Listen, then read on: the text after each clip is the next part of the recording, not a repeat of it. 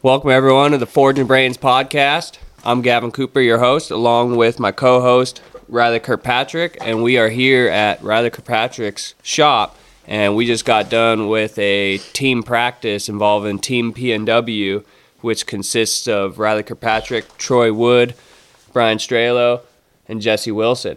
So they just got done with a 2-day team practice where they shod a draft horse building handmade plain stamps with a Massillette toe clip. I also did a whole video on it, so you can go check that out at my YouTube channel, Pacific Northwest Farrier Show, and if you want to see more details on that. So, here's Riley. Yeah, so we figured we the team aspect of being a horseshoer is pretty weird just in general because we are individuals as horseshoers. We run businesses mostly by ourselves. We're our own bosses. Everything kind of relies just on our one thing. So you're shoeing the whole entire horse by yourself every day. The horse is pretty general and you have your own ideas, so you don't have something else being like, well, that's different than what you're doing. And the difference is very obvious. So the team aspect is super interesting because you get 4 minds from us, we're all from the Northwest, but we have different practices. Each one of us, me, Jesse, and Brian are on the west side of the states, so we're a little bit wetter climate. Troy's from the east side of the states, and so he's in a little bit drier climate. And so it's really interesting that we all get to gather up and gather our experience, what we see every day, our idea of what a foot should look like. Even though we all try to trim and shoe to the basics, the mind sees its own thing. And so we all get to kind of gather up and try to make each other better in that way, and so it's a really interesting thing, but it's also a hard thing that you have to deal with this other person's opinion. There could be struggles. Yeah, and that's kind of one of the hardest things I think about it is that, like, you have to learn to accept it. You have to learn to take we talked about ego before that comes into the competition, and it's really not that big in the competition real too bad. Who do you think has the biggest ego on your guys' team?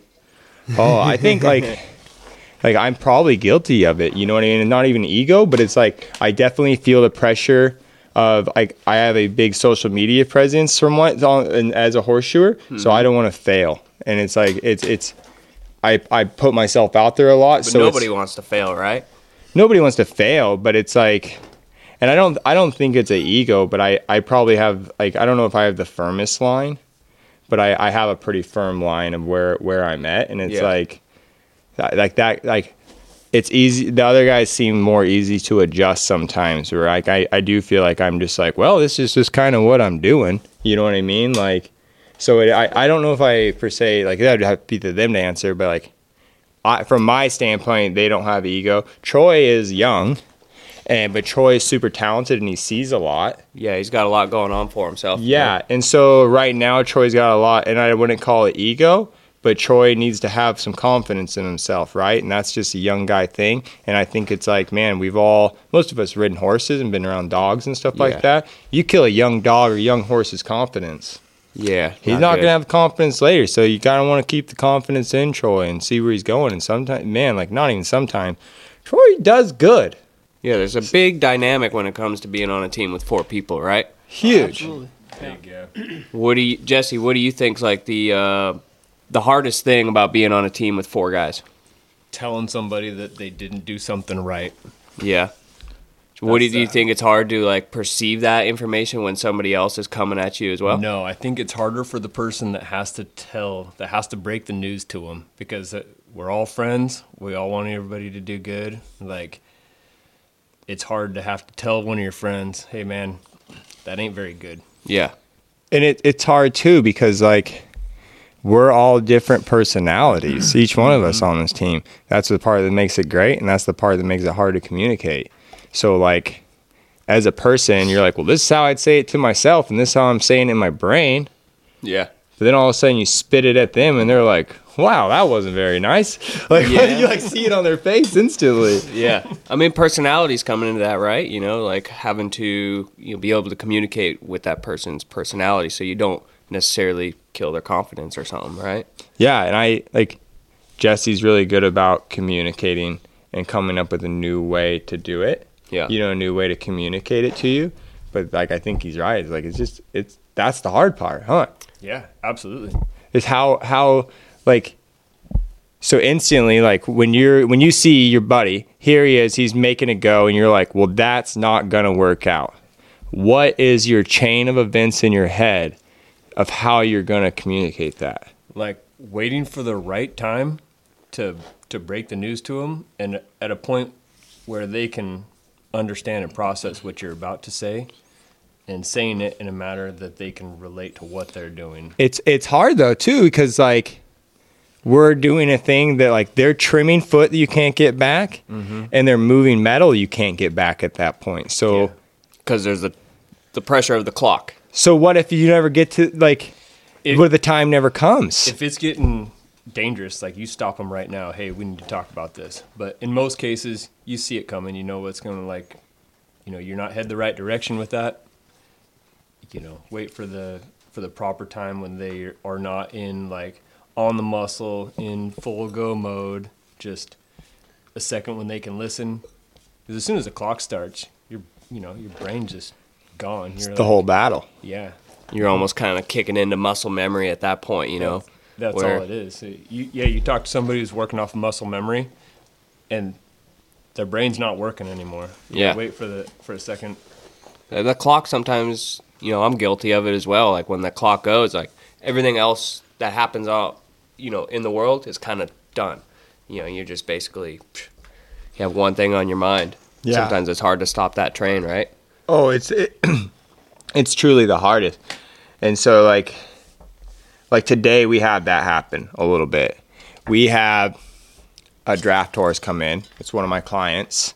So like it's hard to get draft horses for practice and stuff. And like she came in and like, which is pretty sweet that you have a client that will haul a draft horse to your shop. So not you guys even can to all mention. practice. So this weekend was just a spur of events of like, so we're all busy guys. We got our schedules planned out in advance because we shoot horses 6 weeks in advance. And so we schedule out these team practices. This isn't like, we aren't sponsored horseshoers. We are like, we do. We have some sponsors right now. Who are you guys' sponsors? So we got Olympia Farrier Supply. We got Valley Farrier Supply. Olympia is obviously in Olympia, Washington, correct? Valley Farrier Supply is in Molalla, Oregon. Okay. Yep. And then we have the South Sound Equine is Dr. Mike Clark. Yep, we got Dr. Mike Clark helping us out. and then the Farriers Association of Washington State. Yeah, we got FAWS, which is just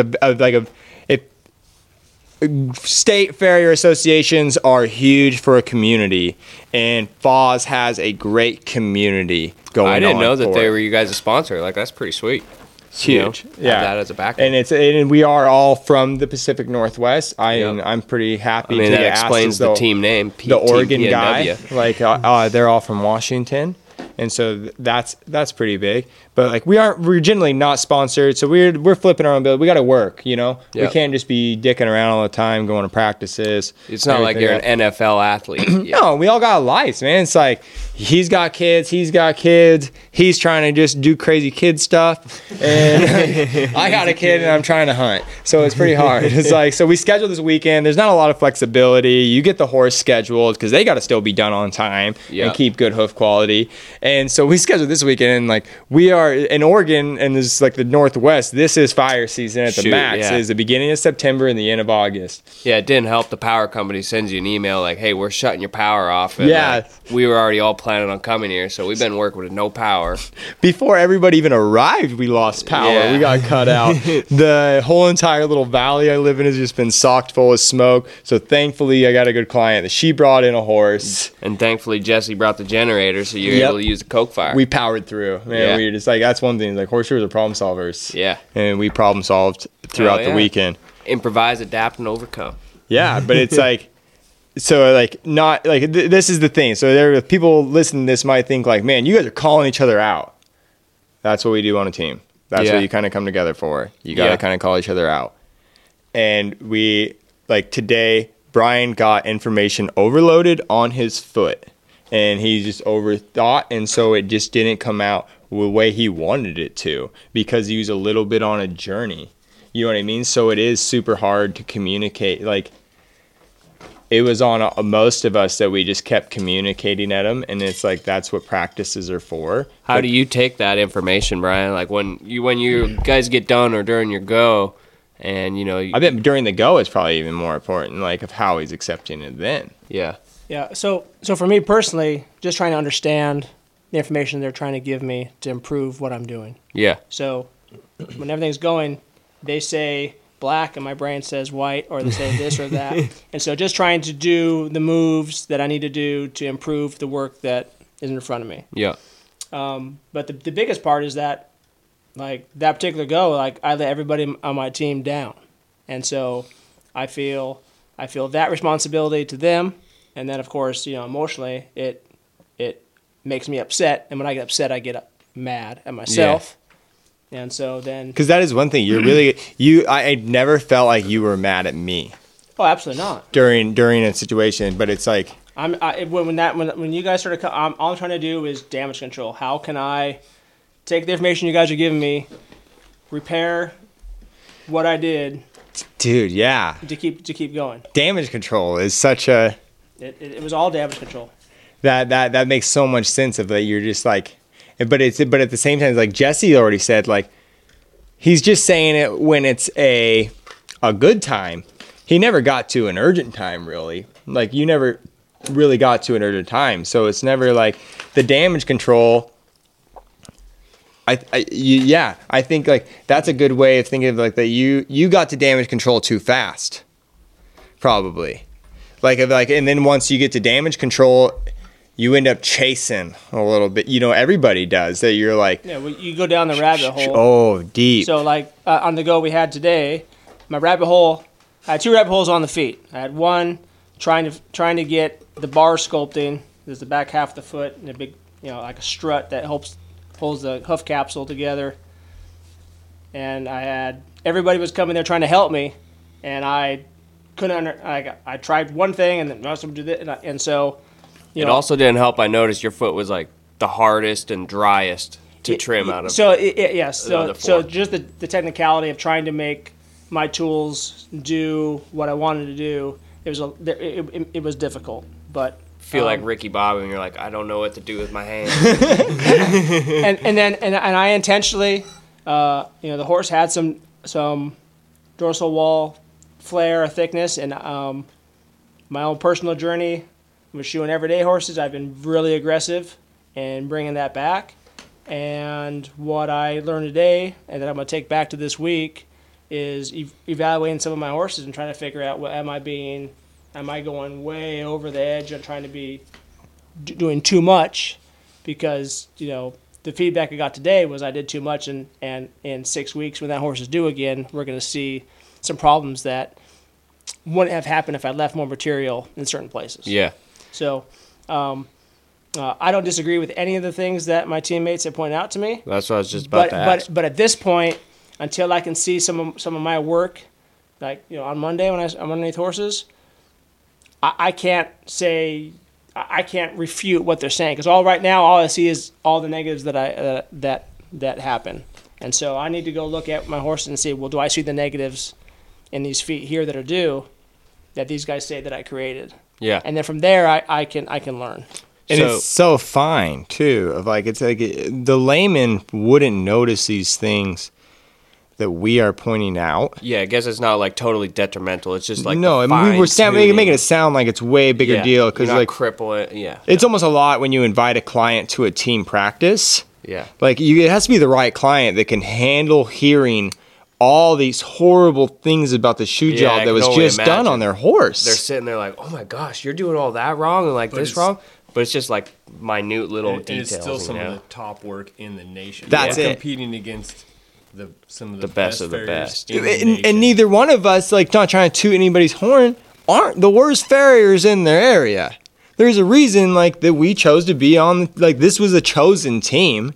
This wasn't just like, well, this has only got 4 guys that wanted to do it. And like, we chose the guys that we thought had a skill set. So it's not like it. No, it's just, it's such good shoeing. And the point systems are so close even at that competition.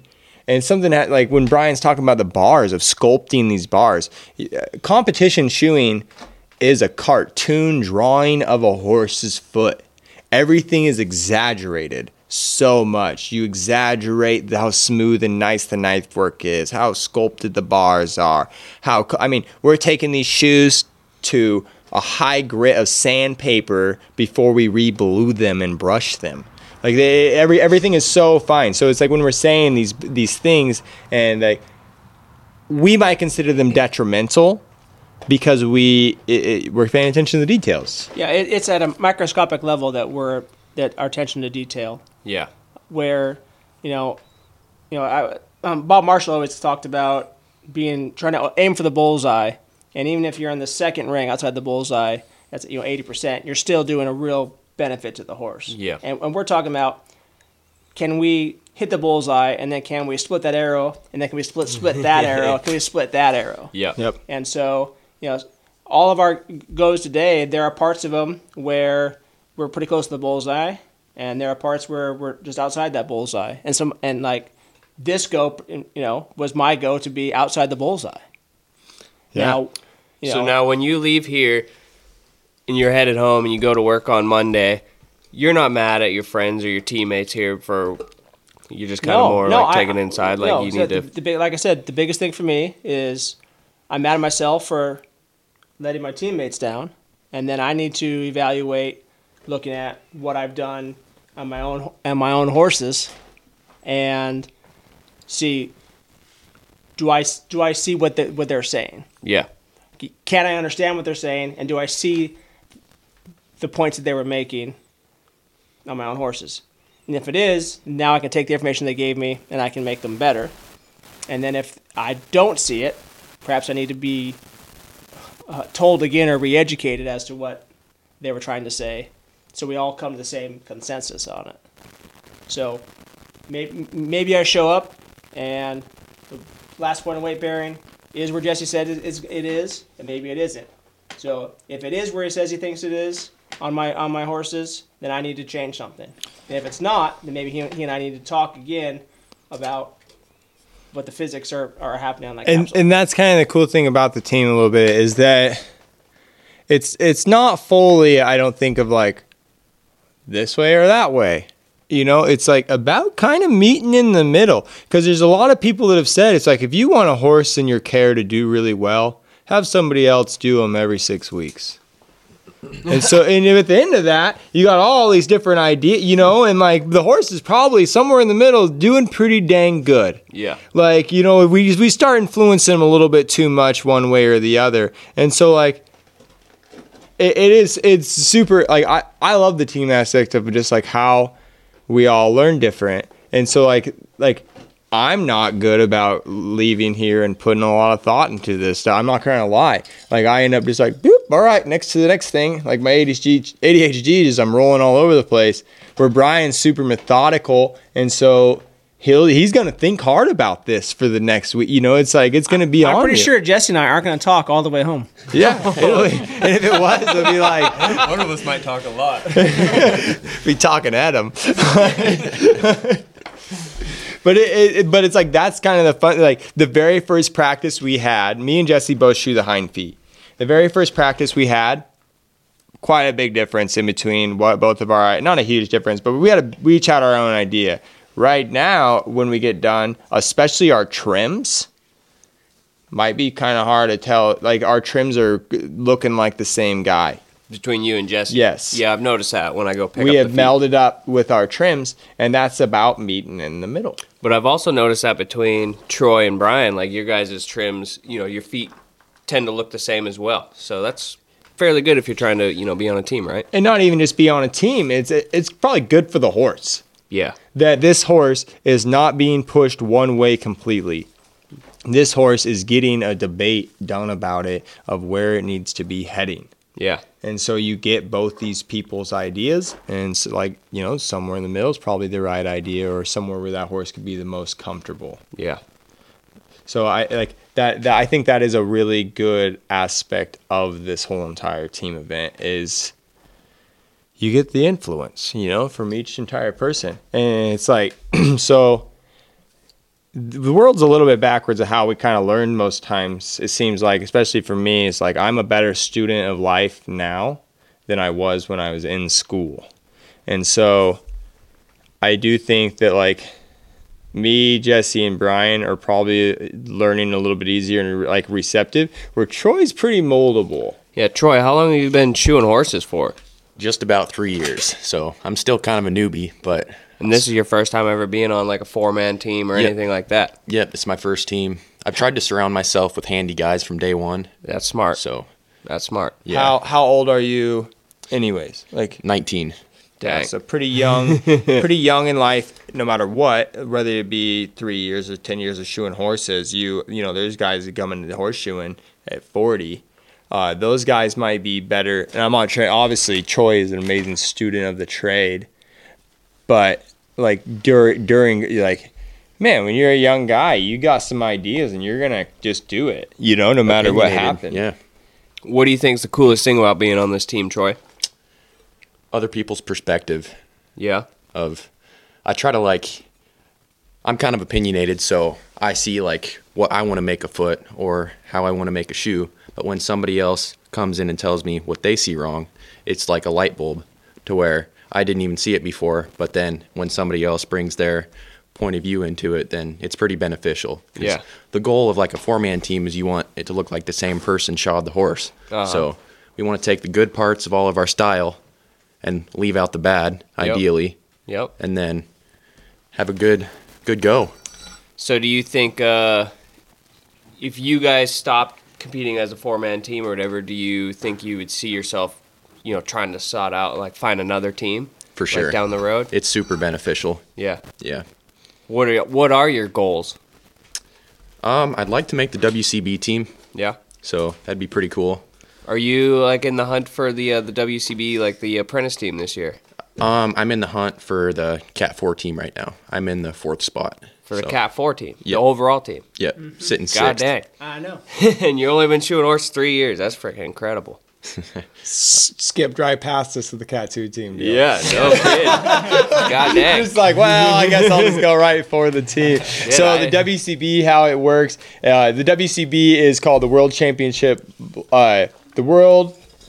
Championship Blacksmith. That's what it's called. Exactly. It's run by the Trunka family, and Craig is just such a seasoned competitor himself. They are a family of competitive people, and they are a family of this trade. They understand it inside and out. And so Craig has started this competition series that he drives around the country, and it's usually 4 to 5 competitions in the year. That's what it was for quite a while, and they were individual competitions pretty much. And he has a semi-trailer, like a 53-foot tractor, or like tractor trailer, and the sides come up like a DeLorean, and they got Coke forges going down the sides. So all you got to bring is just a little Pelican case and come and compete with them.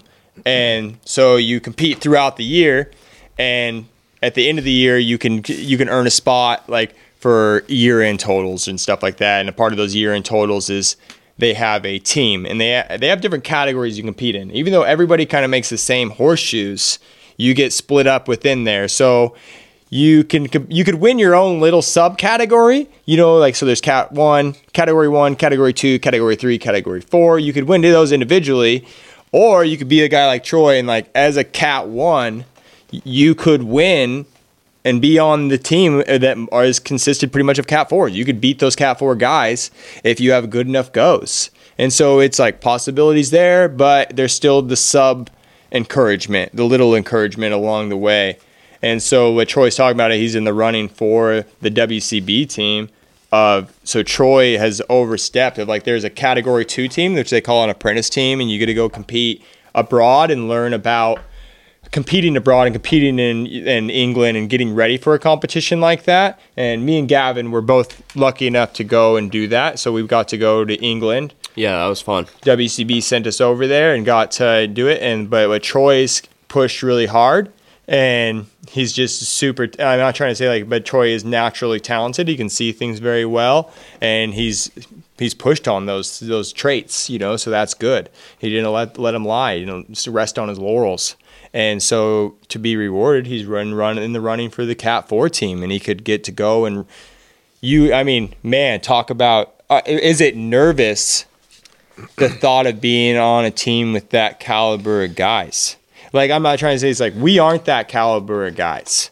As much as I would love to be, we're not. So, like, the thought of being with those guys, and, like, it's serious at that point. It's not as much as just a fun educational deal. I wouldn't say I'm really nervous. If I make it, I'd be more enthusiastic because all the possibilities of learning. It's a good way to look at it. Yeah, that's a good way to try to accept it, too, of, like, rise up to the challenge. Yeah, You're ready to come sure. up to it. Yeah, it's a big opportunity, really. Yeah. You know, if you make that team and you get to be on it, like, that's a huge opportunity for you to become better, you know, overall. And, like, that'll help set you up for the years to come. Yeah. You know? Usually those guys the first year or whatever, like, they seem to make it repeatingly in following years. So that would be pretty dang sweet. Would be, yeah. There's still a contest in December, so There's only one left? do there. In the individuals, yeah. There's only one more individual contest. Yeah, so God it's dang. just Fort Worth left. Damn. That's So cool. it's like, and now the WCB is done a little bit different. They have the individual contest still, but now they have the team contest. They have 3 team contests throughout the year. Those are the 4-man teams, Those right? are the 4-man teams. So that's what Which is that's what what you our guys team's are. for. Our team's just for going to the WCB team contest. Yep. That is, there's no year end goal for the team series. They're just their own thing. But I loved the individual, but I might like these more. I think you grow more as a horseshoer in the team aspect because each event that we're doing on a 3-day contest schedule is on the horse. Where at the individuals is 2 days of blacksmithing, and then if you're top 40, you shoe 1 foot. Yeah. And so we're shoeing each of us 3 feet over 3 days. Yep. Yeah. Which just translates exactly into everyday shoeing. Yep. And so, With the perspective of 3 other. absolutely. Everyday farriers. So Absolutely. the 3-day contest, there's 3 different shoeing categories, right? Correct. They are the draft shoeing. Yeah, so right now for the ones that we're doing this year. Yeah, because there's a couple different kind of draft shoeings, right? Right, yeah. So the one we're doing is we've got one day where we've got a draft. It's a draft shoeing. We've got it's a Masalot toe clip. It's a plain stamp shoe. We have a tool and folder day. This tool and folder shoe is a 100 fit on the front feet and on the hind feet with a toe clip on the fronts. And on the hind feet, it's quarter clipped with a medial hunter heel and then a lateral pleasure heel. Yep. And then the last one for this contest coming up is 3/4 folder day. So it's 3/4 foldered, Masalot toe clip, just like the draft shoeing, but that's on a smaller horse. More of like a pleasure fit, right? Or Yeah, it like Just every it'd be day. like shoeing a dressage horse or maybe a trail horse, kind of shoeing. Which day is your favorite out of the 3 of them? Personally, Yeah. personally, it's a 3/4 folder day because it's the least technical. Yeah. It's the closest thing that we see to Suppose it's probably the most we've done as well, right? most we've done it, and it's the closest thing from my practice to what I do every day. Yeah. Relatable, Yeah. So What about you, Jesse? What's your favorite day? The tool and folder is my favorite day because it's the furthest away from everything that we do. Yeah. It's really And that's a tough class to do. it's tough. It is really tough to make the shoe mimic the foot. Yeah. You don't Mimic have, the there's no- foot, or just like the other classes are pretty easy to make a nailable shoe. Yeah.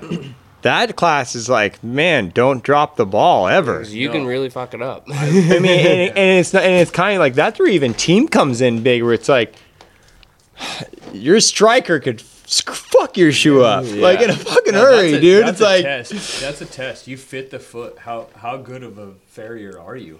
and it's not even just this. We get split up pretty harsh now of like between blacksmiths and farriers. That's what I love about the WCB's name is we're called blacksmiths because the tool and folder class is so blacksmithing.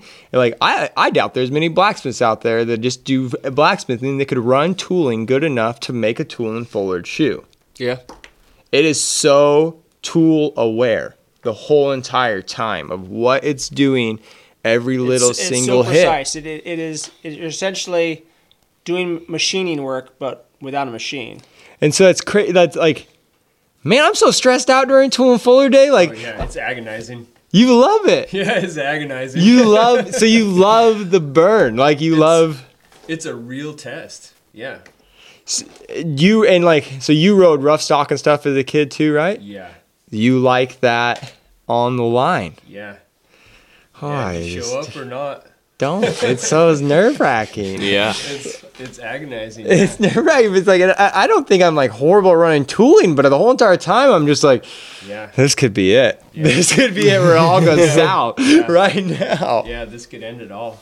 That is great though, that you're just like, that is a trait to be like admired, is be like loving the stress. Yeah, with the other two shoes that we build, it's like, yeah, I can box that in. With the tool and fuller, it's like There's no hiding anything. No. You got it or you don't. Yeah. That is so true. So true. Do it right. And that's It's it. so exacting.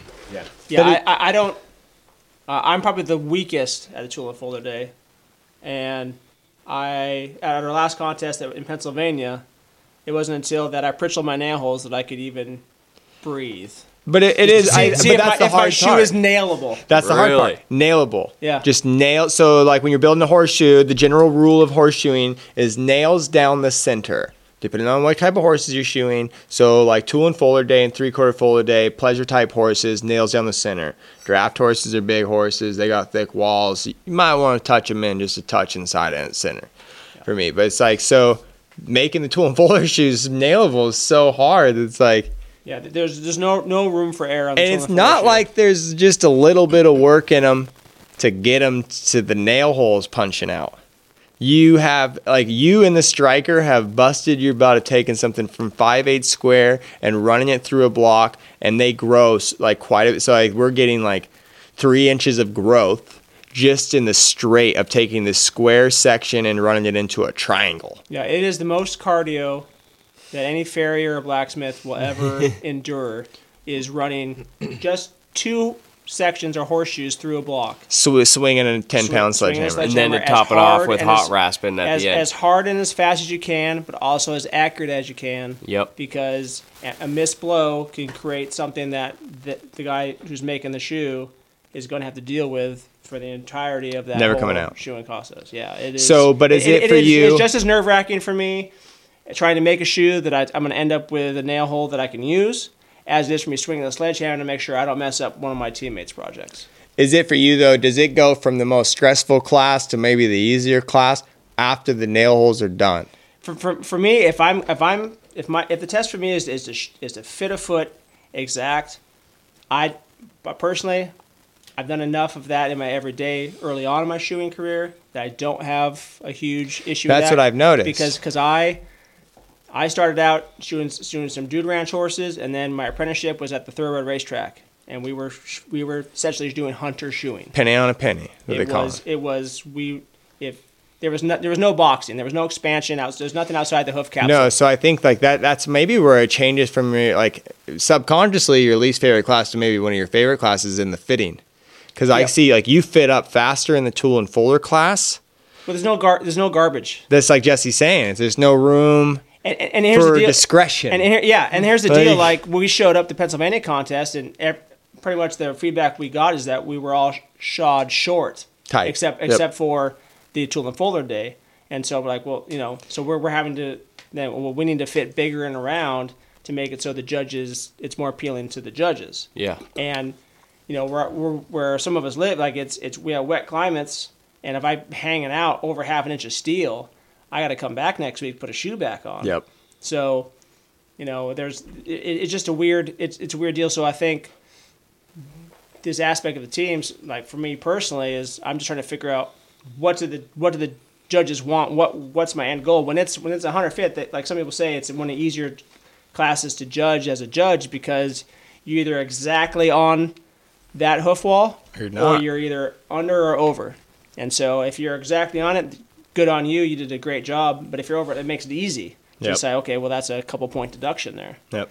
And so these draft horses and this pleasure horse type fit, you can put a shoe on there and then kind of run a rasp on it to kind of mimic your fit. But like my draft horse today, I mean, I rasped forever just to try and make it look like it fit the foot. it was. I was going down a dark alley by myself today. I'm emotionally distraught. I was fearing for you. There's going to be we hid all the. We took his hoof knives away. I've already texted my wife. She takes. There's no shoelaces. The weighted blankets on the couch. All the closet rods have been sawn in half. It's We're on suicide watch for Brian. It's like an Epstein lookout here for anything bad to happen. Oh man! But it's almost its own punishment that you're like, fit big, have fun in the vice, bud. Oh yeah, no, yeah. You all of a sudden are just doing push-ups with their ass over and over. That was kind of mind-blowing for us all at the first competition that we attended as a team because we fit everything and everybody else was like out and around. And boxed in. And I don't want to say they weren't fit and we were fit. We didn't understand the fit, like. We just went into it thinking like, well, we're just put it how we put them every day. Yeah. And that's just kind of what we were doing. Yeah. Well, like I said earlier, horseshoeing competitions are cartoons. So you wanted everything a little bit bigger and a little bit perfect, and like filed right to with the angle of the hoof wall a little bit. So it had flow and it's real nice.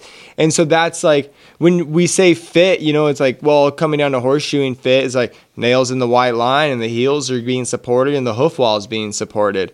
Well, they were doing that, but they were also giving them a little bit extra all the way around for the first 2 days. And clearly intentional with the course punch. That's the word. Punched course. Yep. And box to fit. 100% intentional. But has this way of fitting, has it like transpired into the individual WCB contest when it comes to shoeing day? I think it's just transpired through the whole entire horseshoeing world as a competition in the world in general, is that we're just getting a little bit better. We understand a little bit more. Like, I'm not saying we understand it more, but it's like the skill set's getting better and the time frame's getting better. It's like before times are getting faster and faster and all the time, it seems like, through the competitions. You might not have had enough time to do all the rasping that gets done now. Yeah. Well, now there's enough time to do all that rasping and to make a normal shoe look beveled and look very, very, like, mimic the hoof even more. Yeah. Because it's like, man, it's like, when I haven't been competing very long. We just, like we're talking about the other day, I've been competing in the WCB for about 7 years. And when I first started, leather chamois and sandboxes didn't exist. No, I remember there that. was a half round and a bastard file were about as smooth as you were going to get your shoe. A little sand and sponge. And a sand and sponge and maybe a work glove. Yeah. Like that was in a wire brush. And it's like now all of a sudden shoes and feet, like shoes are getting taken up to about 120 to 240 grit. Yes, before went they through a get phase re-glued. where they were doing like all these grits and like making it like shiny as a mirror, but now they're taking it back to where like they don't want any sanding on So feet. it got to the point where like, well, if you got enough time, you can leather chamois. Yeah. And make it as nice as you want. So you got these feet that look like bowling balls. They are sweet. But some of the basic fundamentals have been missing, right? So then you got guys though that they don't have enough time to get there, but they see it as, and like this is just my opinion on it. They see this is what it takes to win, is the winners all feet look like bowling balls and went to the leather chamois. Yeah. And so they're dropping off on certain spots trying to get to the leather chamois. Mm-hmm.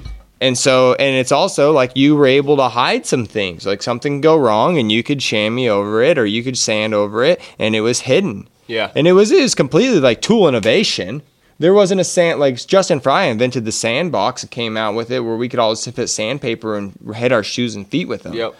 Well, like now, like, so like it went kind of crazy when the innovation came out, and now I think we're just reining it back a little bit. We're still sandboxing the shoes and everything, but we're like I can't say any words. Yeah, that one. We're not taking as much freaking hoof ball away with all the sanding paper, and we're just leaving a little more there. And you have to be focusing more on the basics, more skill set. Yeah, you can see when someone screwed up. Yep. Yeah, completely. Well, I suppose if you're walking by 40 different feet, and all 40 of them are shined up like a bowling ball, right?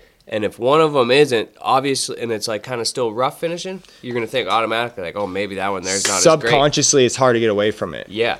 But if you're looking at them all from the top there where they're all shiny, you're not necessarily looking at the bottom yet, so it's almost drawing your eye immediately like, oh, dang, this is really nice. I've only even picked up what counts. I've only judged a couple contests, but it is like first impressions really matter. Yeah. And so when you're freaking walking up and you look at that foot, you're like, bang, that looks sweet. And then like you look at the bottom, you're like, that's going to influence how you see the rest of it. Yep. It just has to. And so it's like it can help you or hurt you. Yeah. The whole entire thing. All the fundamentals have to be there, right? Yeah, completely. Like every single time. It's still basics of horseshoeing when it comes all the way down to the bottom of it. Yeah. Well, Troy, what is your favorite out of the 3 days? Which one do you like to do the most? I would say my favorite is the 3/4 fuller day. Yeah. But I practice that the least. Really? Yep. So why is it your favorite then? Well, it's because it's so applicable for everyday work. Yep. Like, makes sense. I do quite a few make and fits, so most of the time I'll make and fit a 3/4 fuller shoe. So what do you enjoy? What do you enjoy doing the most? Do you enjoy the 4-man individual or the 2-man at the individual WCB contest? That's a hard question. I would say probably the 4-man. That's what you like the It's not most? the individual. I would say that I score the highest in the individual contest, but I learn the most with a 4-man team. Yeah. So Makes sense. You know, you're getting all this input from your peers. So. right, for sure. How much during your individual goes are you thinking about what your teammates have said to you? Constantly. It's like a voice in my head. But is that voice clearer during your individual go than it is when we're actually there talking to you? I would say it's clearer after the fact, but like initially, When the timer's Yeah. off, then you hear it. yeah. That's you to a T. And it's like, man, it's like Troy's great at it. You'll tell Troy, like, Troy, hey man, hit this, and he's like, I left that there for a purpose. And then after the go, you're like, he's like, dude, I should have took that. I really wish I would have tuned in there. But it's like that's kind of like a good part about it. Well, we've talked about Troy's favorite shoe and which class is his most favorite. And I'm kind of curious to know, Riley, which one is your most favorite to do out of the 3 disciplines? Dude, I think it's pretty hard. Like, I'm just all over the place in my life, so it's like I got a part from each one that I like the most. Yeah. But So it's hard to necessarily pinpoint one. yeah, but probably the draft day is probably my favorite. Why do you reckon? So tool and fuller day is just stressful. It's really hard. Like that's not that like, oh, it's really hard, I want to stay away from it, but it's just like it's just still really hard. So it's just not my favorite. It's not my like the most fun class to me because it is stressful the whole entire time. Yeah.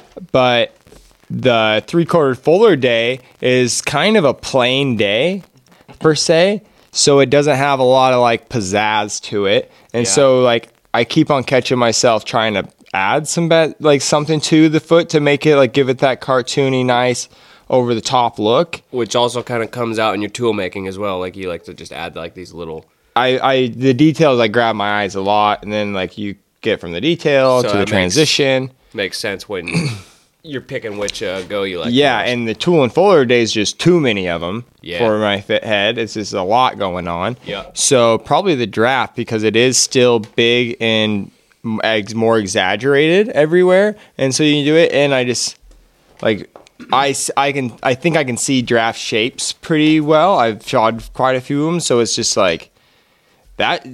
Saddle horse shapes like 3/4 fuller day and tool and fuller day, they're all different. There's so many different size and breeds of saddle horses. Yeah. Where draft horses, they're kind of just draft horses. Yeah, they're and so big. there'll be little discretions from a Percheron to a Clyde to a, even getting down to the light draft of a Frisian. But it's like, for the most part, especially their hind feet, which I'm on the hinds, pretty much the same. Yeah. And so you can really practice it and you can keep like fine-tuning it every single time. And it's easier to make it look exaggerated because it's so big. Right. So it's like, for me, I think draft day was probably be my favorite. So when are they going to go to a Scotch bottom heel in the class? Yeah, so they'd call it like a Scotch bottom or an ag heel. And Yep. so what that is like you have essentially a cleat that gets folded up and is sticking out on each heel. So why are they doing it where it's a plain stamp Massillot and not a heel on it right now? I'm not sure. I think perhaps ease for the competitors for the level of talent in each team. That's probably right. I think the Trying to like draw more. I think we're getting people to bring draft horses in that would need those types of shoeing is probably a little bit less. So it's easier to give them the flat shoeing. Yep. But I know that I'm under the understanding that next February, March, when they do the first 4-man for 2023 near Lexington, will be egg heels on the draft that day. Which will be basically the concept of when they did the classic, right? Correct. Yeah, and so It will be the classic. There's also going to be, Oh, really? instead of a 3/4 foldered Masalot day, we will have a roadster day like the classic. So we will have Fronts will be bevels. fronts will be a beveled horseshoe, and then the hinds will be a roadster, which with a outside calkin and inside wedge. Yep. And then even on the tool and fuller day, the fronts will still be a hunter heel, but the hinds will have a wedge and a calkin on them. Nice. And so it is more each day. But right now, I do think you're spot on of the shoe list right now is very inviting for different skill sets. You could go all the, and it's easy to like be if somebody's just getting into this 4-man Just starting concept. out. Yep. man, you're just starting out competing and trying to figure it out. Like, this is a pretty good contest to go to. I don't think it might be great if you're a novice. But if you're in the categories already as a WCB and you're trying to go up, like, the team event's a really good thing to do because you're not alone. You're getting to practice with your team members, and it's a pretty basic shoe list that you're not getting lost in the weeds of a lot of things. You're still really focusing on the basics of horseshoeing. Caulks and wedges, they can be a little intimidating. Yeah, there's not a lot of jewelry on the shoes that we're making. We are doing very functional shoes that you can nail on every day. But we got less time right now. The shoes are less. So we got 30 minutes less each class. So besides the draft class. The draft class right now is 2.5 hours. Okay. But the other two are only 2 hours each. Okay. So, Jesse, you're pretty new to the 4-man concept, I guess, as well. Yes. Are you nervous for when they go to caulks and wedges? No. No? You ready? I got 3 other guys to help you out. To help me out. Yeah. It doesn't bother me a bit. They'll whip you into shape. Yeah. Riley's a forging master. Brian's been competing and shoeing horses forever. Longer than I've been alive. Keep That's rubbing crazy. his face, Troy. Yeah. We're making the team. Troy swings a sledgehammer like a maniac, so it's going into the block, and all the jewelry's getting put on it. That's sweet. I'm not gonna lie, and I'm more nervous. I'm more nervous because once you carry more responsibility. Once you put a heel on something, an upright heel, like once you throw a cleat, you ain't rasping through the cleat. It's big. Like it's like right now we can rasp a heel off. Yeah, you can take some length away if you need to. Oh yeah. Cut it off if you wanted to. Yeah. Once you commit to the heel, you're basically having to start over if it's too whack. Yeah, dude. It's so like it's just you're so bound. Your measurements. Doing that again. Your measurements have to be. And like we almost did it today. We're not doing it again. And like, I'm already having to make 2 shoes a go because I make the wrong side almost every single time. Well, so it's like we don't have very much time left. No kidding. Well, Jesse, how long have you been shoeing horses like all together? That's a tough question to answer. I started young, started trimming young. My grandpa was a farrier, and I was kind of back and forth. What's considered young? Because, like, Troy's young. No, 13. 13 young. Yeah, young. Hey. Young. I mean, we were starting colts and trimming horses really young, and then it turned into a chore, so I tried to get away from it. Yeah. And because you're almost like being forced to do it at that time because like, you didn't have an option or a choice. Kind of. And it turned out, the further I got away from it, I hated life more and more and more. And like horses and animals in general, but horses really grounded me, turned me into a pretty decent person. Yeah. And I, when I finally accepted that, quit trying to fight it and be who I thought I wanted to be and just be who I was, and got back into it. So this last stretch here, I moved about 10 years ago, made some serious changes, and this practice I've been at for 10 years. Before that, I was kind of just shoeing horses, but I was rodeoing, so it was more important to me to be on the road than being a farrier. I lived that too. Right. Yeah. Right. So What type of farrier was your grandpa per se? he was... Like he was just getting steel on the feet? No, at the time he was a pretty big deal in the county. He was in Clark County, Washington, Vancouver area. He was a pretty big deal, but that was back when if another horseshoer pulled into a barn, somebody would pack up and leave because you don't want to share any secrets. So he was, he was going to clinics and trying to start associations and trying to get everybody to band together. Yeah, he was serious. Cool. He was good for as good as he could be for the time for what was available. But did that turn into he was so serious about it that he pushed seriousness on you? Absolutely. He showed me not only what kind of farrier, but he was the example of what kind of man I should be, and all aspects, not just farrier, but all aspects of life. That's good. Pretty big deal. And it's probably good, but it's also like hard to you're like, man, I got to fill these boots. Big boots. Yeah, you're like trying to keep up. But that's good. I mean, you don't get comfortable. Just keep driving. That's probably why so that's probably, I wonder a little bit where you came from, you're comfortable in these stressful situations.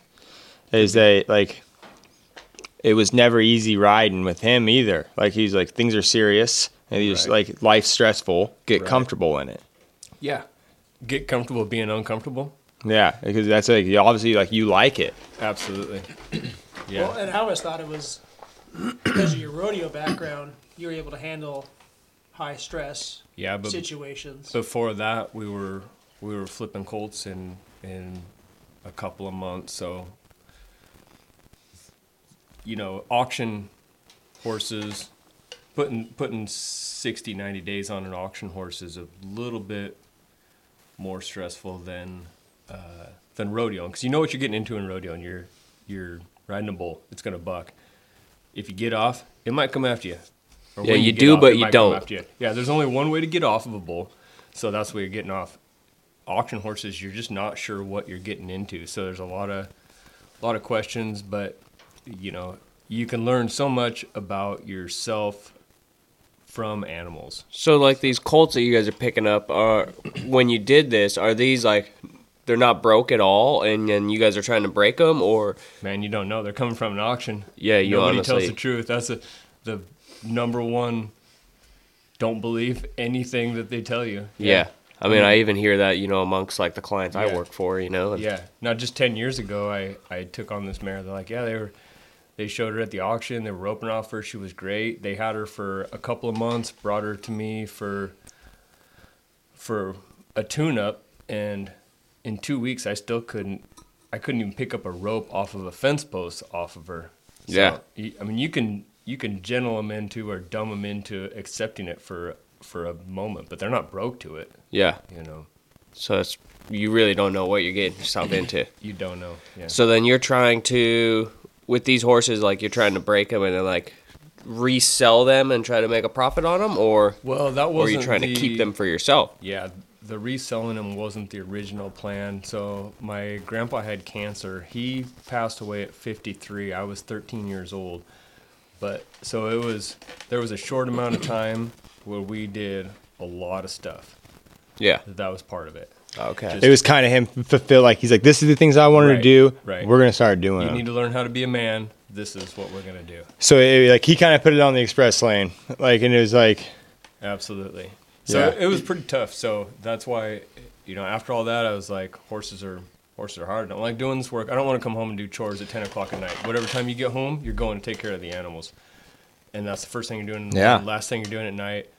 Try to get away from it. Couldn't, man. It sucked me back in, and I love it. Well, obviously, though, too, is horses were a big part of you and your grandpa's relationship. Mm-hmm. And losing him was probably pretty fucking hard. Mm-hmm. And so then you were like, well, fuck horses. You know what I mean? It reminds you of them every single time. Yeah. It's I know I veer away from those things. You're like, well, that's what reminds me of them. So I'm just going to head the other direction. Yeah. But then you probably found, I'm not saying it's sure, but I wonder if you found later, that was also a little bit of the connection to him. Find a little bit of peace in it. And seek it out again, probably. Yeah, absolutely. And so now is what did you do to get away from them? And was it? Oh, I did everything, and I started a construction business. I went to construction. I started a construction business for a while. Hated that. That was terrible. I hate working with other people. Welcome to the club. Right. I mean, we're all a little weird. That's my role here. Every horseshoer you talk to are a little weird. We're very individual. Some of us get along together. Some of us don't get along together.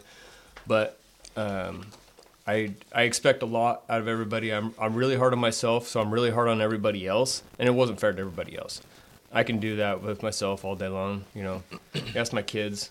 They'll tell you the same thing. They all know horses well, and they're all very talented, but maybe one or two of them will stick into it. Really? It's yeah. I wonder, though, it'd be interesting, like all this, like, it'd be interesting if your grandpa thought the same thing about you.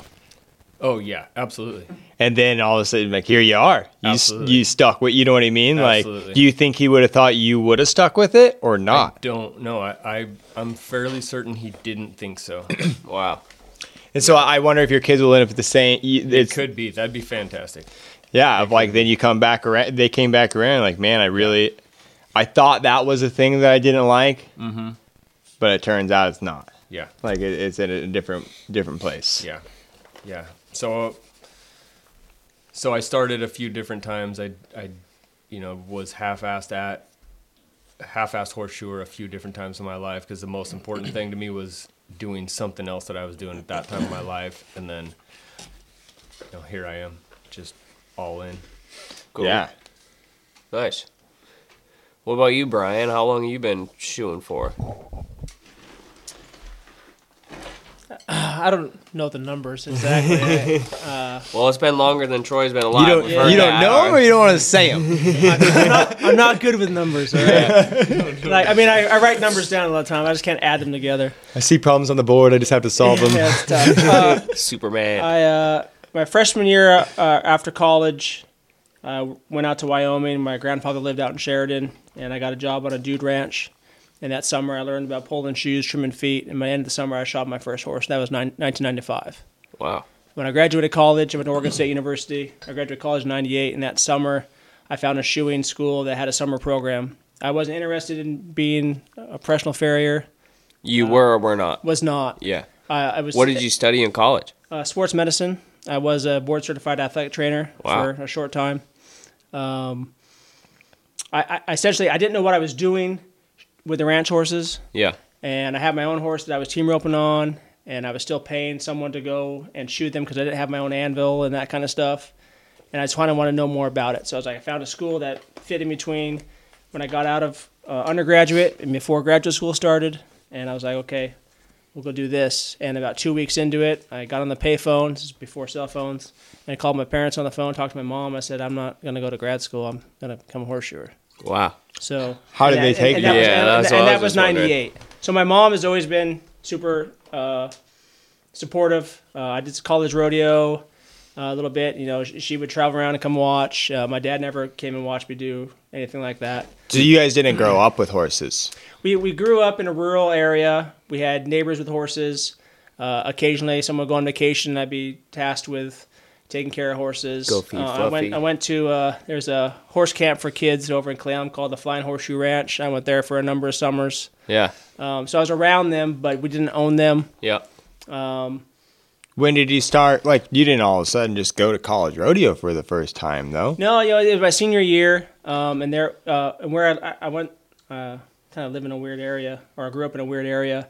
I went to Auburn schools. I had a Kent address, and the closest town was Black Diamond. And Black Diamond is just across the valley from Enumclaw, which was kind of known for a more agricultural area. There was, a lot of kids at high school rodeoed out of Enumclaw.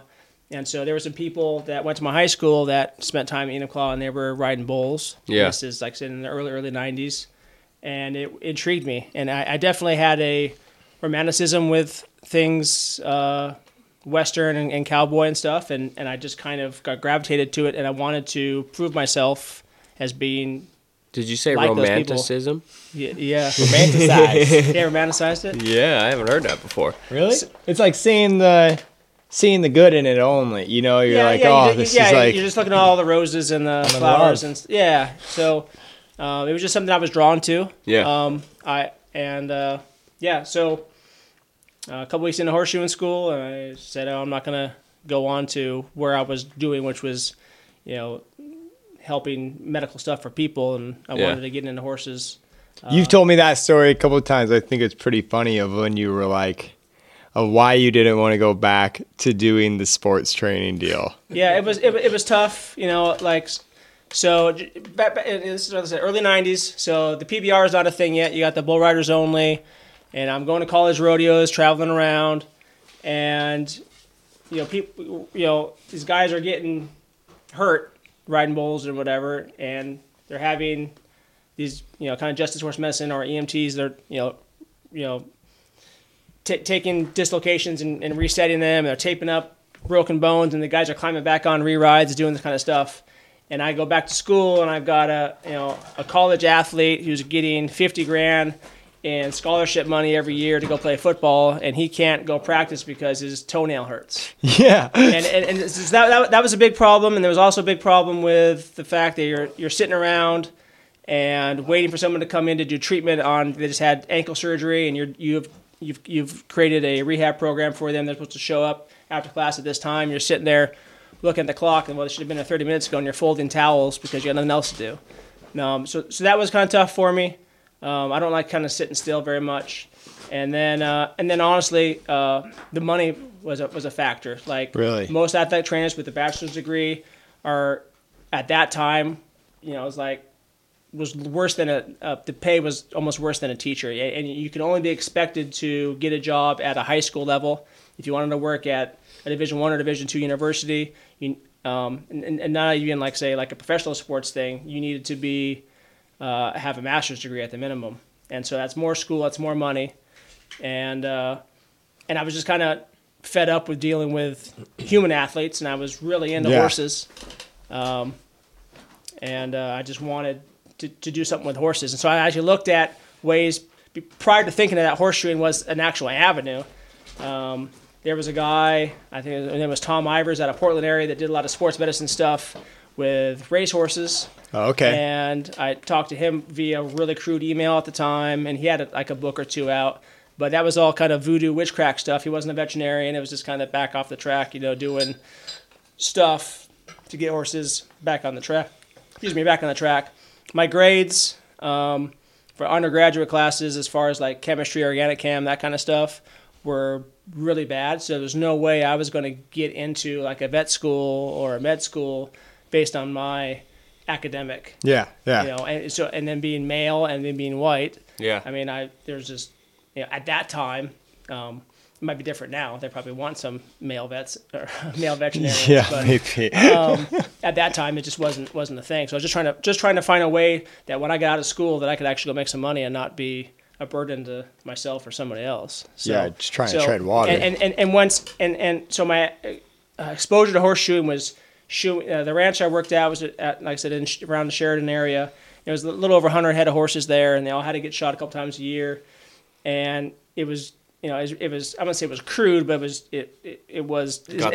not to the level of what we see now. Yeah. Especially on the 4-man team. And when I got to the shoeing school, especially when we spent time after class, and one of the instructors, I went to Oklahoma State Horseshoeing School. One of the instructors, Dave Goodman, was there, and he was the one. And he doesn't know this, but spending just a few hours with him in the truck, going around after class to some of his clients, really opened my eyes as to how big of a world is out there for horseshoe. And that was for me personally, was the catalyst, because he was going out. I remember one time going out, and it was like a veterinarian's private place, and he was going to do some work on some kind of lameness.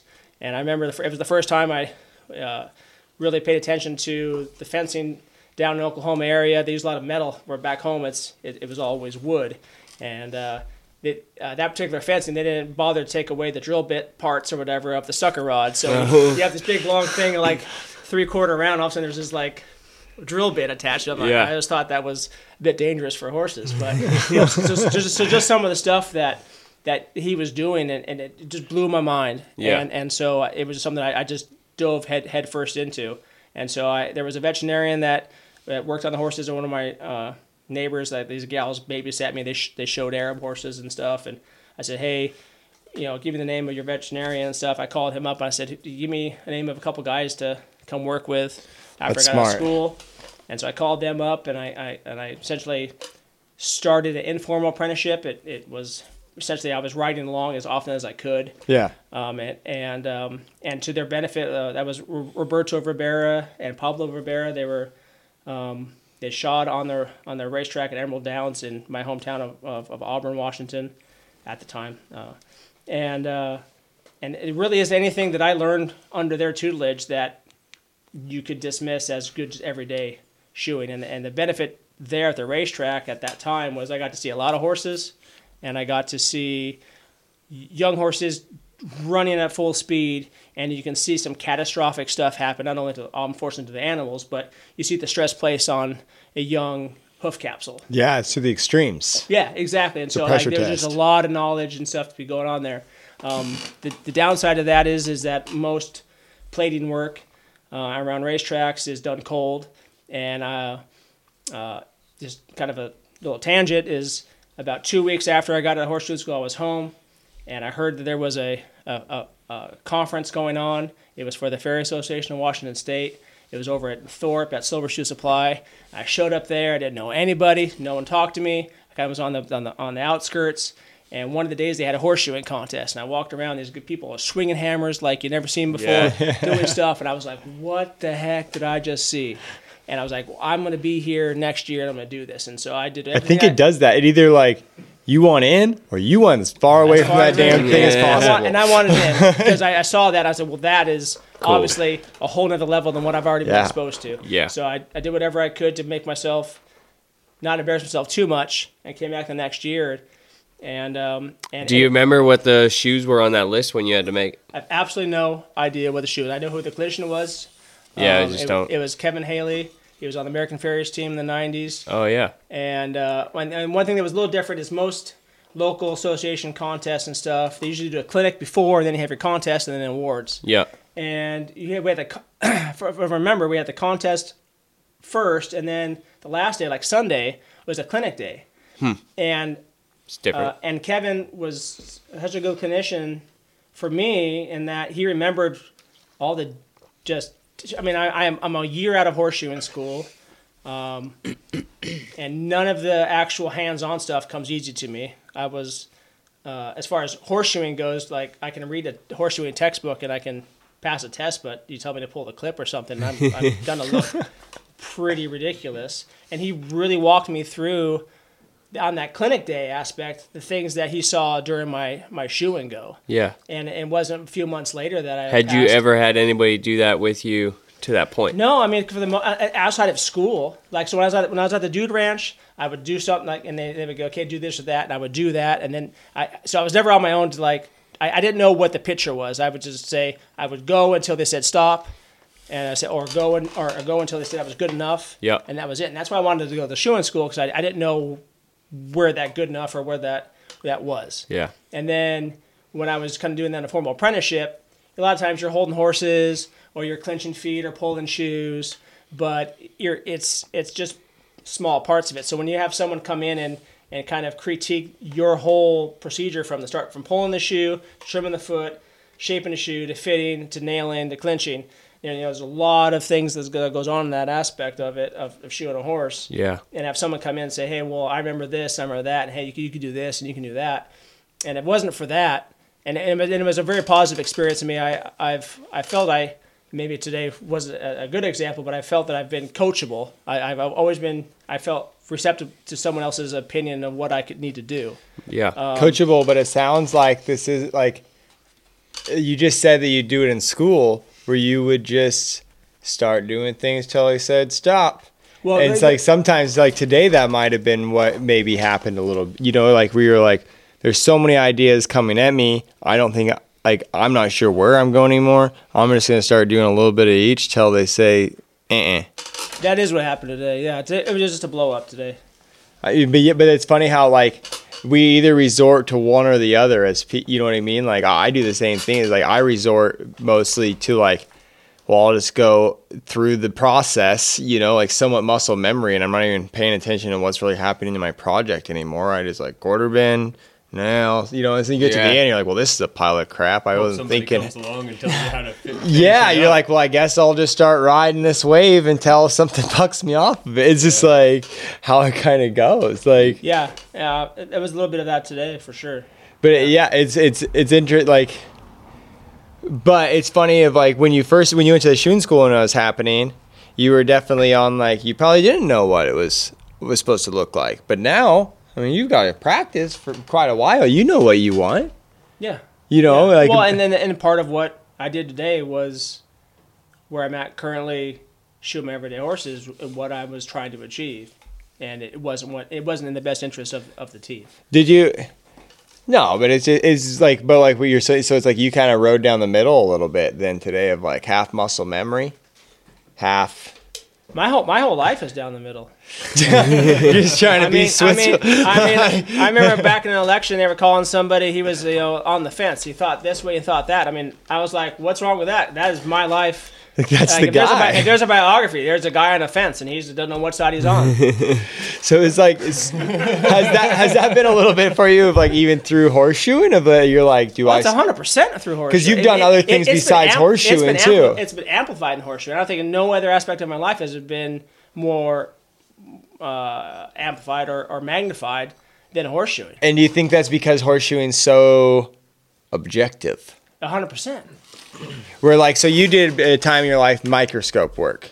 I've done some. Not objective, right? Like probably pretty.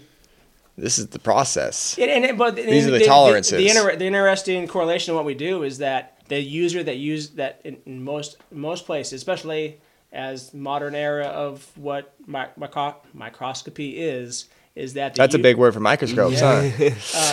That the user has no clue anything what they're doing. How All they it want to works. do is focus, take a picture, and can they add it to whatever they're doing for their research. So it's not unlike what we do here, where the end user, being the horse owner, has no clue to the nuances of what you're doing. They just care that the light turns on when they turn the button, or does that horse trip when he's out doing whatever they're asking him to do, and so there's so much.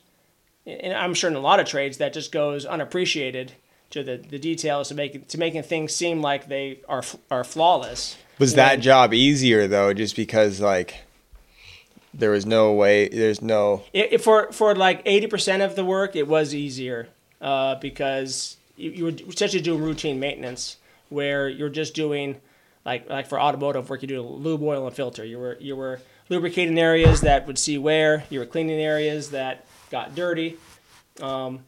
Is those instances where there was a mechanical breakdown and the mechanisms that moved different parts of it that actually need to be rebuilt. And I was just fortunate that my dad is a savant for that kind of work. I hear that word all the time. What the hell does it mean? Yeah, savant. Is that Like what just you said? good at it?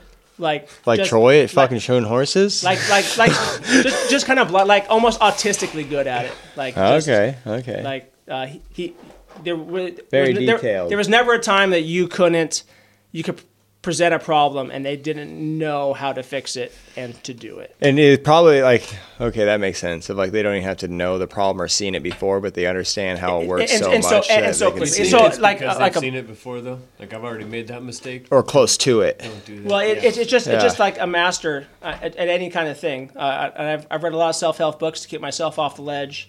And one of the things they said about when it comes to like mastery, so there's the idea that 10,000 hours of repeated, really focused makes someone a master. But the other thing is when they've done studies to look at people's brain cognition as far as solving problems. One of the studies was master chess players, and they could show photos of like an aerial view of a chessboard, and just by the way the pieces were, those players really quickly knew what the best moves were and the percentages for that. And just like a guy who maybe is leading the league in home runs for them, for baseball or whatever, the second that ball it's going 90 miles an hour, the second that it's left that pitcher's hand, from where his hand is and stuff, he kind of knows if it's going to be a fastball, a slider, breaking ball, whatever. Like they have the pattern recognition. And so I had the opportunity to spend 2 AFA conventions with Tom Peterson in the draft class. Yeah. And so his pattern recognition of knowing what was wrong with his shape was so fast, and he knew exactly the move he needed to do to correct it. Where I was spending countless seconds of precious heat trying to look at my project, figuring out what was wrong, and then just from lack of experience and recognition, trying to figure out what I need to do to correct this thing that took me too long to figure out what I was wrong with. So hard. And that's why you see, at least in my opinion, and why you see these guys who are at the top of their game and national champions and the like, is that they can look at, like, we're all making mistakes, because there's so many variables in the heat and this kind of stuff, but they can look at it and they know exactly what's wrong almost instantly, and they know exactly the correct way to fix it. And so that's why it looks like they're working with so much more heat, because they're not wasting it. Right. Yep. Like it just goes, and that's, I mean, I would love to be there someday. My arms might fall off before I get there. How was that, being able to be paired up with Tom in the draft show or the draft classic convention? It's funny. I was terribly nervous. I've had a couple times where I've been paired with guys who were kind of the Hall of Fame level of competitor. Yeah, Tom is arguably, not even arguably, Tom's one of the best horseshoers in America. And not even just America. In the world, really. In the world. He can usually go anywhere and kind of lay down some awesome work. American national champion. He is reserve national champion for Europe, and he is national champion for Australia. Yeah. And those are the three main big areas you're going to see horseshoeing contests. He's a bad dude. Yeah. And so was the biggest thing you were worried, like, just don't screw up? Well, it's just so, like, if I'm at a contest, I'm not getting 40 people around me to watch. And you get something like Tom, everyone wants to see what Tom's doing. And so I'm there, and just the nerves and the amp, and you want to do good. Yeah. Because Tom's not there to get third or sixth or eighth like he does what we do. He wants to win. He wants to get first place. Yeah. And so it puts stress, and so like, I broke a fuller for him at a go. I mean, just because you're kind of amped up, you're on the muscle. And then you got ADI sitting there watching you too. Like, it's tough. And it's a weird team aspect because your guys' points aren't together. Yeah, and I mean, you can get scored as a total, but it's like each person's getting their pairs scored by themselves. The pair of front shoes that one of the members is making is scored, and the other pair of shoes is being scored, and then that's averaged out, and that's where you're placed as a team. Yeah. And so, like, I'm pretty sure, and it's happened I know for sure, like in Utah, because it was not a whole lot of shoes on the table. You know where everybody was, because at the convention, everything's blind. Yeah. But, like, Tom's are up first, and then Brian's are fourth or fifth, like at a Utah contest. And so hopefully that is better than the guy that's at second, and Yeah, but if you got a guy that's second and third, well, then they're whipping. We're toast. Yeah. So, it's a different thing. I really enjoyed last year. Jesse and I did the team, and I feel that Jesse and I are closer in skill level than Tom and I were. And you and Jesse did the draft class at convention. Correct. Yeah. Okay. So, just personally, emotionally, like, I didn't have the nerves that I had working with somebody else that was just, not perceived, but they just are that much better than you. So, the lull. The lull. So, I don't know how we got the tangent on convention draft horseshoeing. Well, you guys shot a draft horse today, so who knows? Well, man, it's been fun. Yeah. No, I think this is a good little view into, I guess we didn't see Troy. How long Troy's been shoeing horses? Well, we said 3 years. Well, he's been shoeing horses for 3 years. It's like, what, yeah, you're going to make you talk. What drug you into shoeing horses? Like, did you grow up with horses? I thought I paid my farrier too much growing up. Really? $80 for a full set. You're like, screw this. Yeah. So how many horses did you have, or do you have? I have none now, but I had 4 at the time. Probably good. And how much do you charge to shoe a horse? $175 right now. Hot diggity dog. Over double. So you thought that you were paying this guy too much, that it was gonna be cheaper to go to school because you went to school, or did you just first start riding with the guy? I started an apprenticeship, and you were gonna do that to learn how to just shoe your own horses. Yeah. Before I started the apprenticeship, I knew I was gonna give it my best shot. And You're like, I'm just gonna be all into this either way. Yeah. And see where it goes. Like, so you started your apprenticeship, and obviously you liked it a little bit. Yep. Who is the apprenticeship with? Steve Ritchie. One Ritchie. of Brian's good buddies that he Okay. used to compete with back in the day all the He's time. another old timer. Yeah. He's older than I am. Oh man. Yeah, and Steve apprenticed with a guy named Russell Colvin. And Russell Colvin is the man that we could probably all thank, like we owe him all a little bit of our life. He made Iron Mountain Flux, Oh, yeah. which pretty I much see. all of us, if you aren't using Iron Mountain Flux at Forge Weld, You're probably not getting any welds. no, you're having a rough You're day. probably not sticking any welds. You're probably going to a lot of clinics to learn how to weld. You just bought yourself a bottle of Iron Mountain and taken care of it. He did a lot of hard work for us to figure it out, and it's like, man, don't knock on a good thing, just ride it out. So it's like it is pretty funny how that world works out. Of like Russell, Steve went to Russell, and now here you are, and it's like. But why did you go to school? Did Russell just kind of encourage you? I mean, not Russell, Steve encouraged you to go to school. Yep. Steve encouraged me to go to school from day one. And So he had a timeline probably on you. Of like did he, or like, hey, you got to be out of here by this and go to school? No, I always had an open invite going with Steve. Where did you go to school? Or Heartland for you it was did? like 2 weeks I was there. It was like right at the start of COVID. And then how long did you I was go still, there, Riley? My class is only, I think, 8 weeks. And you only went for 2 weeks. I was supposed to go for the 8-week class, but it was right at the start of COVID, and I was still 17. And my dad wanted me to come home. Oh. So I wanted to stay, but I didn't want to disobey my dad. So it was like, okay, I'll go home. Then I resumed the apprenticeship, and I had already been like aware of the WCB and things like that. So I watched the Facebook Lives, and I was forging every day at that point, and bringing my shoes that I had made the night before to Steve the next day, and he would pick them apart and tell me what I needed to fix. So, wow. So do you ever see yourself going back to Heartland to finish that 6 weeks? probably not. You might go there to instruct. After you got on the team, head on back. But it is like did An you? honorary degree. Yeah. You're gonna need a commencement speech at Heartland this summer. Yeah, that's cool. But you didn't. You came so your dad has his own business. Yeah, he's a machinist and a fabricator. So you've already grown up seeing that you could run your own gig. For sure, from day one. I worked in the shop like every day. My dad was down there in the summertime since I was like 9.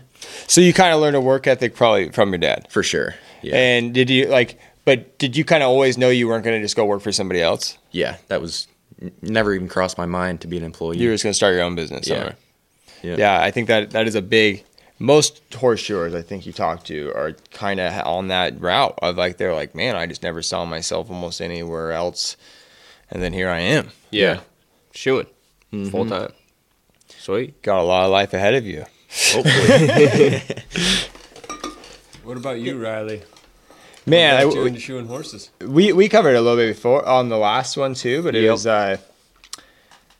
man, almost the same thing as Troy a little bit. Not, I guess, the same thing as Troy. I tried to be an employee for a little bit. I started my working life. I started a little early. I got kicked out of high school, so my mom wasn't really about us just sitting about. And so I got pushed into like, well, you're going to go somewhere and work. And so I got a job in a welding shop. I was just in a fab shop grinding and welding. So I kind of thought that's where I was going to lead, is that I then got a job after that fab shop, and I got a job at a steel mill, and I was an assistant millwright there. And I thought, well, these millwrights are making more money than welders, so I'm going to go ahead and be a millwright. Well, then I realized I'm not a good employee, and I'm not a good coworker. And especially at that time, I was an even angrier young guy. And so I tried fighting my boss, lost my job. Tried fighting your boss. Oh man, shoved him up against the rack. It's a good way to keep a job. And you kind of know it right away. You're like, well, I just pushed my boss. I better grab my stuff. It's probably going to go good. Boss, can I still get my check? Yeah. It's funny. I still buy steel at that place. Really? The owner of the place loves me. Yeah. And the guy that I push still works there. We don't talk much when I go in. Yeah. It's pretty clear. But I realized I just wasn't a good employee, and I kind of had to figure something out, and was already team roping and everything else. So it's like, man, I better head to horseshoeing school, at least then I can work by myself. And I was kind of almost the same boat as you, as I was realizing how much better I was with animals than I was with people. Mm-hmm. And I was like, well, this way I can kind of just, horse trainers make nothing, but the farrier's driving a brand new pickup. Well, I didn't grow up with a lot of money, so I was like, that new pickup sounds pretty damn nice. Yeah. I'm going to head that way. Yeah, I like that. Like being able to have a nice rig. Yeah. You know? And not even just a nice rig. It's like, man, I think, like, there's horseshoers pride themselves that we supply our families. Yeah. And we are, like, hard workers. And, like, even if our family, like, we have money that's coming from other things, like, we do our part. And it's like it's a very satisfying job for the most part. We got downtimes, but it's like for the most part, you feel pretty okay for yourself, It's rewarding. It's like mowing a lawn. The lawn keeps growing, it gets long, looks like crap. If only it was acceptable to drink beer as much shoeing horses as mowing the lawn. I would never get anything done if I drank beer and shot horses. No, me neither. There's no way. Can't do it. Man, no, I think this was a great deal to have everybody kind of get a little insight on what makes up a horseshoeing team, what makes up, us as individuals a little bit. Yep. And you get a view of how different we each are and where we came from in life. But here we are all mashed up in the middle and trying to accomplish one goal. Yeah. Yeah. Well, I appreciate it, guys. Thanks. Thank you. Yeah. Well, who knows what we'll do on the next one. Try and line up another guest or couple guests, I guess, for the next pod. See where it goes. If you have any suggestions, people you want to see, comments or dilemmas or anything that's like, man, you just got a gripe that you want to get out. And it's like, well, Peter Griffin says, what really grinds your gears? What's grinding my gears? Let us know, and we'll try to if you guys do like listener questions or whatever, you can send them to an email at forgeandbrains@gmail.com, and then we'll... or our Instagram. Yeah, or our Instagram. Same handle. At Forge and Brains Podcast. Awesome. Thank you, guys. Cool. Thank you.